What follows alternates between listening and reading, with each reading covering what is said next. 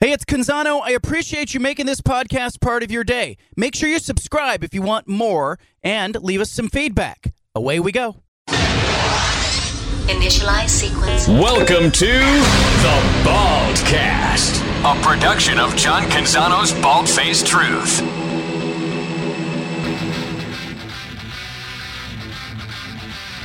Back to The Bald-Faced Truth with John Canzano, live from the BetMGM Sportsbook at Spirit Mountain Casino on 750 The Game.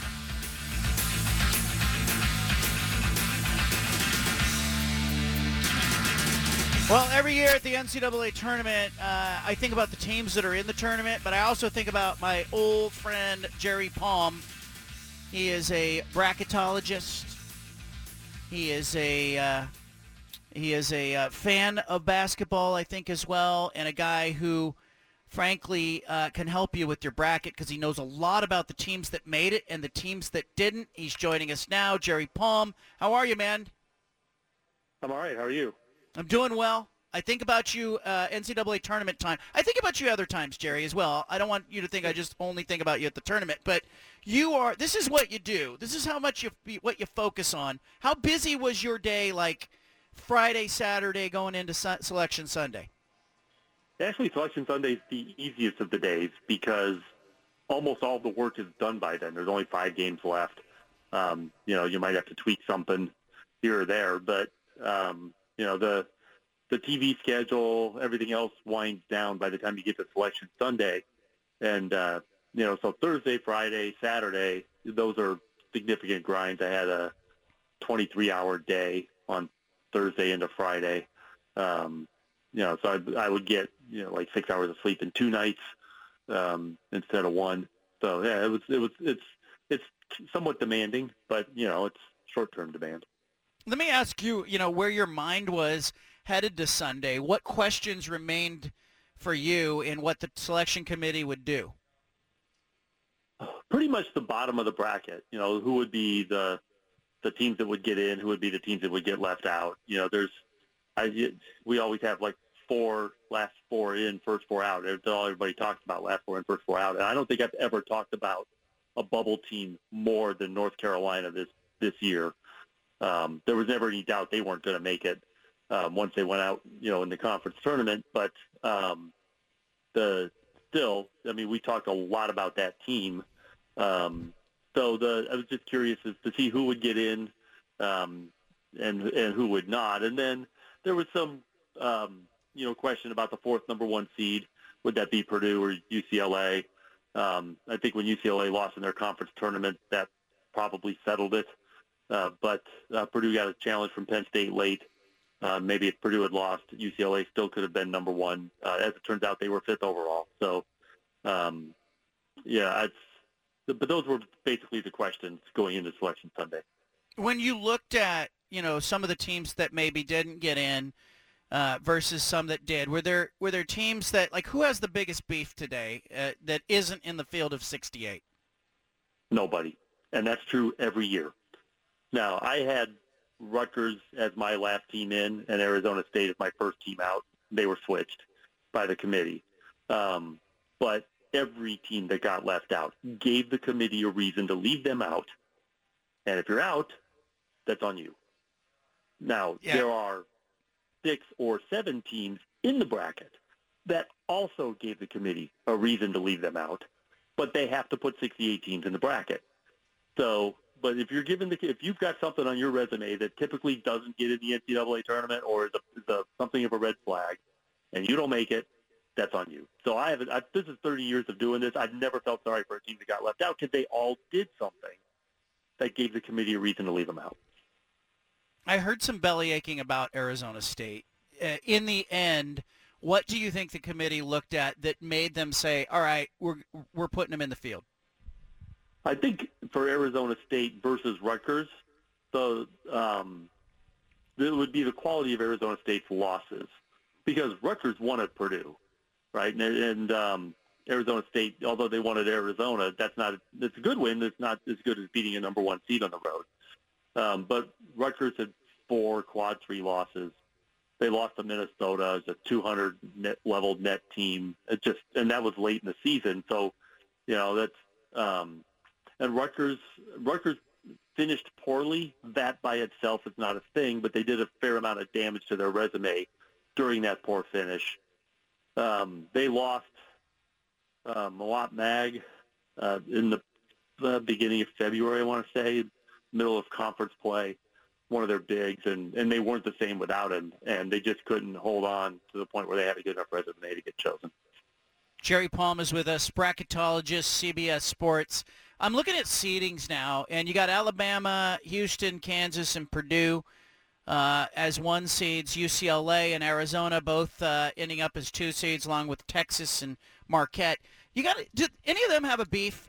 And I saw UCLA up close, and I feel like without Jalen Clark, that probably, from a seeding standpoint, hurts you before you've even played in the conference tournament game. But, Jerry, anybody have a bellyache there? At the top of the bracket, I mean, you're really kind of picking nits. I thought Kansas should have been the overall number 1 with the schedule that they played. 17 quad 1 wins, most of which are against teams in the NCAA tournament. But this committee told us on February 4th or 18th when they did their bracket reveal, that was just 3 weeks ago, that they liked Alabama, and apparently nothing changed. And they still liked Alabama ahead of Houston. They had Kansas 3rd. But the difference there is geographic preference, right? So Kansas is in the Las Vegas region instead of the Kansas City region. That's the difference between being the number 1 overall and number 3. So I don't really have a problem with UCLA as a 2. I actually had them as a 3 after the top 3, number 9 overall, when they lost to Arizona, because I thought, okay, this just isn't the same team without Clark, and I thought that they would get pushed down slightly just for that, but that didn't happen. They're number 5 overall, still ahead of Arizona. Even though Arizona beat them 2 out of 3. Jerry, if I can ask you, I know you're big on the Boilers. That's your team. That's your alma mater. I think your kid's still in the marching band at Purdue. Is that right? Yeah, that's right. They're over in Ireland right now. Give me an They're idea. marching the Dublin St. Patrick's Day parade. Sorry, I love that. Making memories, man. That's awesome. Yeah. Okay. Because you were a band guy yourself. You went to band camp. Yes. I did 4 years of marching band at Purdue. Yeah. Do they give scholarships in band? Like, were you like the Kevin Durant of the Purdue band? Music. We don't even have a school of music. Oh, man. Nobody majors in music at Purdue. Man. It's the largest university that does not have a school of music. That's why people come to the show, to find out the facts about bands in America, college bands. But let me ask you about Purdue. You've had eyes on them. What do you like about them? What do you worry about?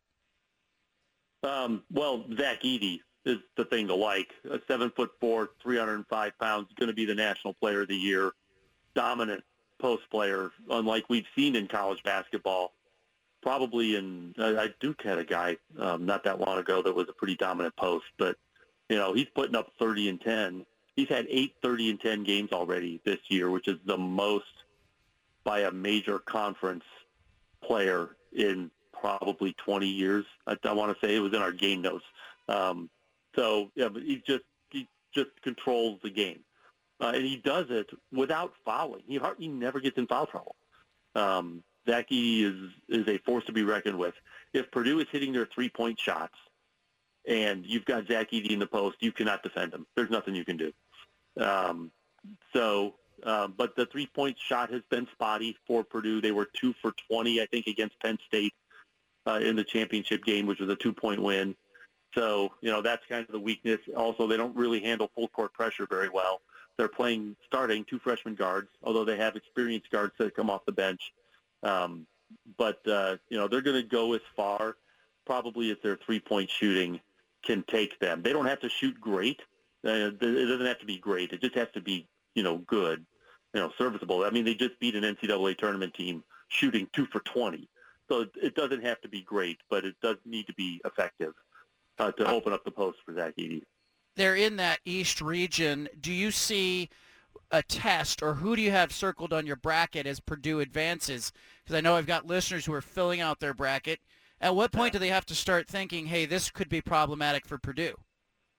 Game 2. especially if it's Memphis, because that's a very athletic team with an NBA guy. And so I think that really athletic teams could be matchup problems for Purdue. And that's a team that could be a matchup problem for Purdue. So they would have their work cut out.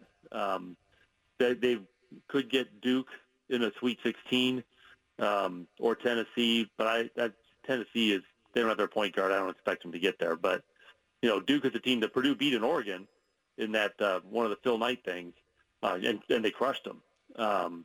But Duke bigs are a lot better now than they were then. And so I remember watching that game thinking, I don't want to see Duke in 4 months. Well, now Purdue could see Duke. And then, an Elite Eight game would be possibly a Marquette team that Purdue already played this year and beat by 5 at Mackey. But it also could be Kansas State, which is a really good team, or possibly someone else. Kentucky's in that bottom half of the bracket. So there's some teams in the bottom half of the bracket, which should be a lot of fun. That bottom half of that bracket. There's some pretty good teams. Michigan State there too. Geez, I didn't do Marquette any favors either. But it's so there's definitely some challenges in that region. They did not do Purdue any favors with who they put in their region. Jerry Palm, CBS Sports, is with us. Of the one seeds, that's an uncomfortable position for a one seed to say, hey, in our second game, that could be a serious test. Is any of the other one seeds you foresee having a potential issue, or maybe a bracket that is even more difficult than the one that Purdue's in? I don't think any of them have the potential matchup problem that Purdue does possibly in game 2. Alabama's got, their region is, their 4 seeds Virginia, who probably should be lower. Their 2 seed Arizona, who you never know what you're going to get from them. Yeah. And then their 3 seed is Baylor, who's struggling going into the NCAA tournament. They had a rough end of their season, so they're not really hitting, on all cylinders right now. So I like their path. Houston's second game could be Iowa. Iowa's capable of shooting 50% from 3 for a game. I mean, they could just, have one of those days like they had at Indiana where you can't defend them. They're hitting everything in sight, and all of a sudden you go home. But that's their only chance. Kansas could get Arkansas. Arkansas is interesting because they've got Nick Smith now. So they, too, have an NBA guy. They're an athletic team, but Smith missed 19 games, and he's only been back for half a dozen. And I don't know if they entirely figured out how to play together yet. If they do, I mean, he becomes kind of an X factor, against a team like Kansas. Now, I think Kansas has got too many weapons that would probably beat them anyway. But, that would be an interesting game if Kansas can get Arkansas. In the West bracket, UConn is a 4 seed. Seems to be the sweetheart pick right now by a lot of people. What are they seeing in UConn? Well, they've got 2 bigs that they can trade off and play, kind of like Purdue did last year with Travion Williams and Zach Edey. They're maybe not quite that good, but they're pretty good. And they've got good starters all over all of their starters are good players. So they had a tremendous start to their season, went undefeated until I think the game right before the conference play started. And then they struggled early on in conference play. They had the better teams in the league on the road at the beginning of their schedule.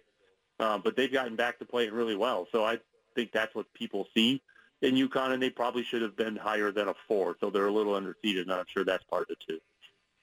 Cherry, before I cut you loose, I'm going to look at some of the 5-12 games because we get some wild upsets there. But does something jump out at you when you look at the various 5-12 games? Well, I picked 3 of them. The one that I had going through was San Diego State. They're playing Charleston, a team that won 30 games this year, 30-3, but only played one quad 1 team. That was North Carolina on the road, and they got drilled. So I don't know. I mean, San Diego State is a grinder, and I don't know if it's probably a better matchup for Charleston than somebody who's like big and athletic. But anyways, I still like San Diego State in that game. But I picked the other 3, which are Drake against Miami, and Miami could be without one of their bigs who had a high ankle sprain in their final game in the ACC tournament. And Drake has got Tucker DeVries, who could play at a major conference school, but is playing for his dad at Drake instead. So they're not going to be that much less talented than the team they're facing. VCU is underseeded because they had injuries in non-conference play, couldn't resume build like they normally do. Dominated the last half of the A-10 schedule, and their defense is something else. So I like them to beat St. Mary's. And I'm taking a flyer on Oral Roberts. You may remember the pandemic tournament 2 years ago. Oral Roberts got to the Sweet 16, led by a guy named Max Asmus, who was the nation's leading scorer that year. He's still there. He's only in the top 10 in scoring now, but they still have a couple other guys from that team. So that's a team that already knows they can win in the NCAA tournament because they've done it. And those teams are always dangerous.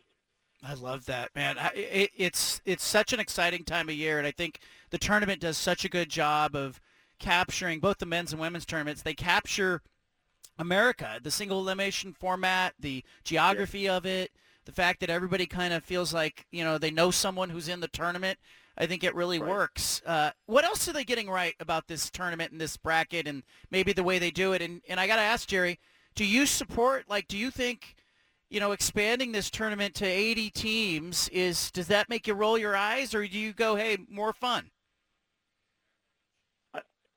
I can succinctly put how I feel about expansion. I'm in favor of going back to 64.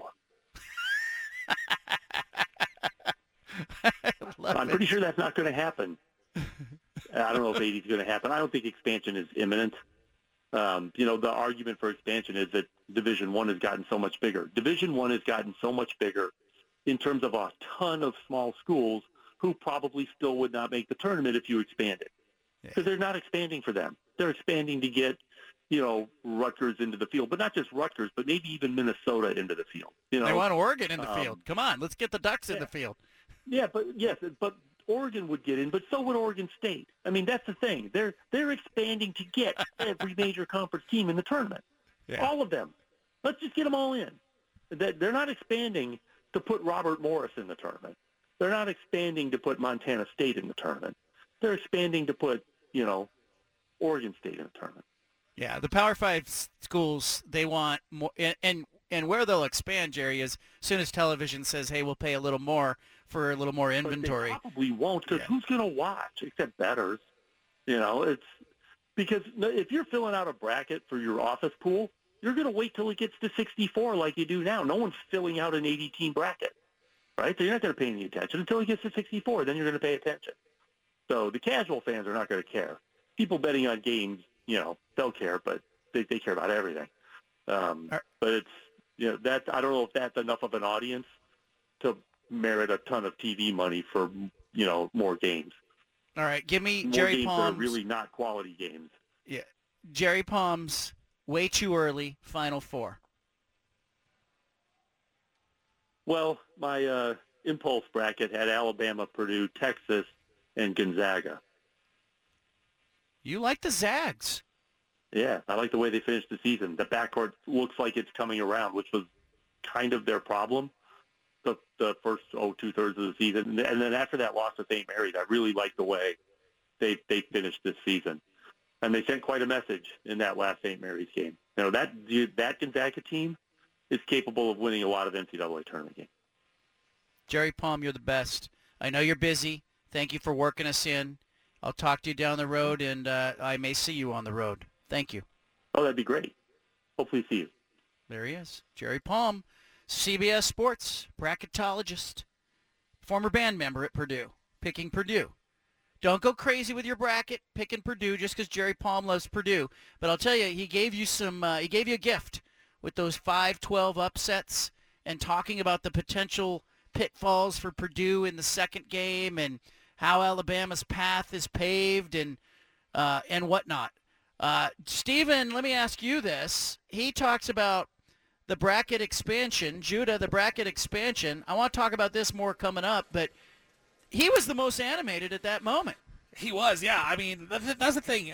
The bracket it was perfect at 64, right? So I understood adding the 4 extra teams or the 8 extra teams with the first 4, but you don't need it.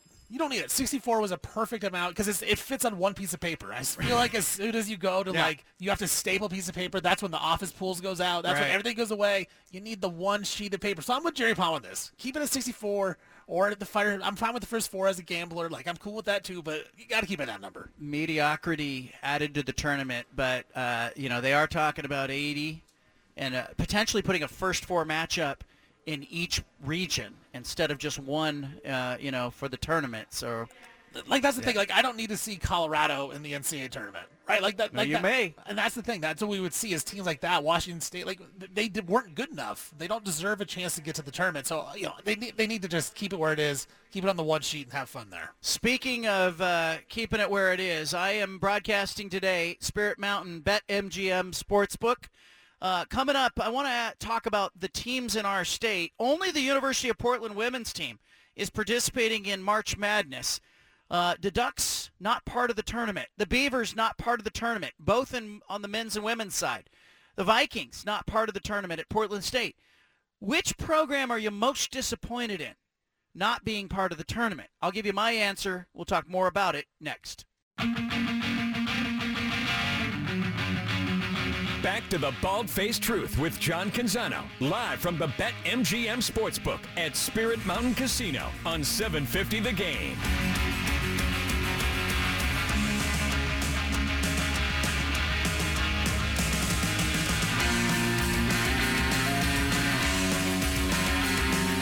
University of Portland women's basketball team made the NCAA tournament field. They won the WCC conference tournament in Las Vegas a week ago.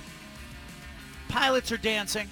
They're headed to UCLA's Pauley Pavilion on Saturday, where they will play.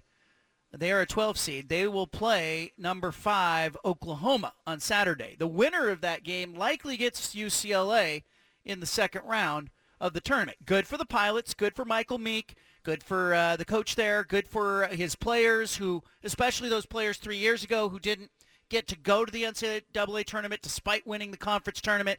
This is all good. Team charter taken off on Thursday. They will practice and do media on Friday. They will play on Saturday and hopefully stick around until Monday, where they would meet UCLA at Pauley Pavilion in essentially a big road game for the Pilots and a berth to the Sweet 16 at stake. But I'm disappointed to not see the Ducks, to not see the Beavers, to not see the Vikings around this tournament this year. The men and women's programs at Oregon and Oregon State did not make the field, and I want to unpack that here. Who had the most disappointing season, or who are you most disappointed in not seeing them in the bracket?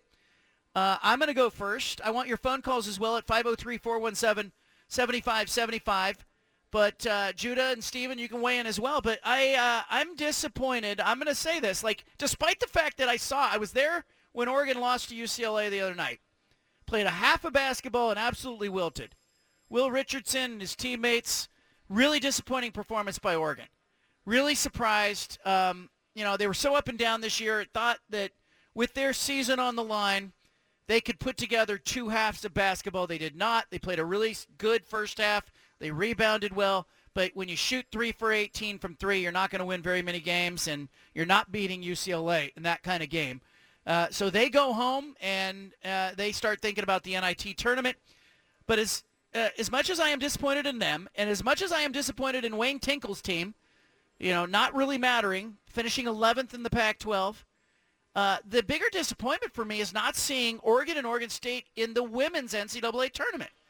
7 teams from the Pac-12 make the field.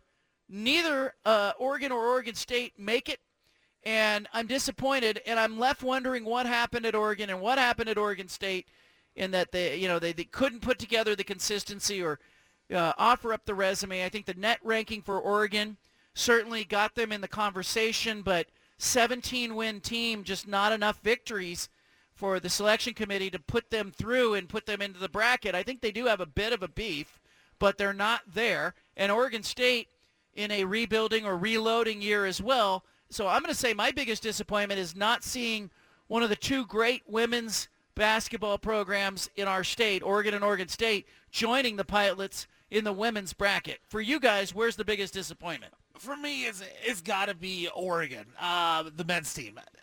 It's just 2 years in a row now with Dana Altman that they haven't performed as well as they should have. I expected them to be in the NCAA tournament, and you look at the tournament field, John, on the men's side, only 4 teams from the Pac-12 make it. So the Pac-12 wasn't necessarily strong, and one of those teams was a first 4 team in Arizona State. So it's not as strong. Pac-12, and Oregon still couldn't crack into the NCAA tournament. I think that's rough. I also was a little disappointed in the Portland Pilots men team. They had a really good year last year. Nashante Legans in his first year had a lot of momentum, brought a lot of players back. They go 5-11 in West Coast Conference play. I know the West Coast Conference was good, but I was expecting a little more. Their defense really fell off all season long. So for me, it's those 2 schools. But I would argue, John, on the women's side here, the Pac-12 Women's Conference was the best conference in the nation. So could I argue that because the conference is so good that it's just one of those things where a couple bounces didn't go their way, and that's why Oregon and Oregon State had down years? Because you talk about the net ranking was so high. But when you're in a good conference night in, night out, and you're playing a really good team, ranked teams every night, isn't it tough and hard to expect you to keep winning games just every single season, year after year?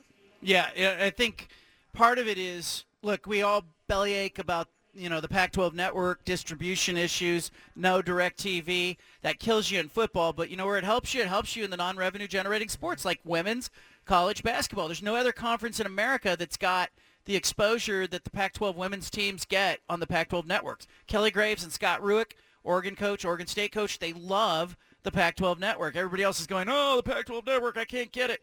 They're out selling their programs saying, hey, you can be on TV. You can see, you're going to be on TV. You're going to be televised. Well, guess what? Everybody else is doing that as well. It probably helps explain the strength of the Pac-12 when it comes to women's basketball. Utah's really good this year. Everybody's looking at Utah going, what did they figure out? Well, they figured out they were in the Pac-12. That's part of it.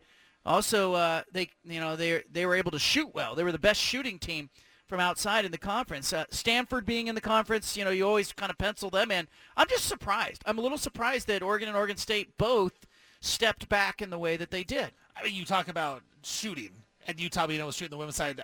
When I think of shooting, I don't think of the Oregon Ducks on the men's side. And I think that's where, for me, it's the biggest struggle and the biggest disappointment, John, because 294th in the nation in three-point percentage as a team. Like, that's not going to be good enough.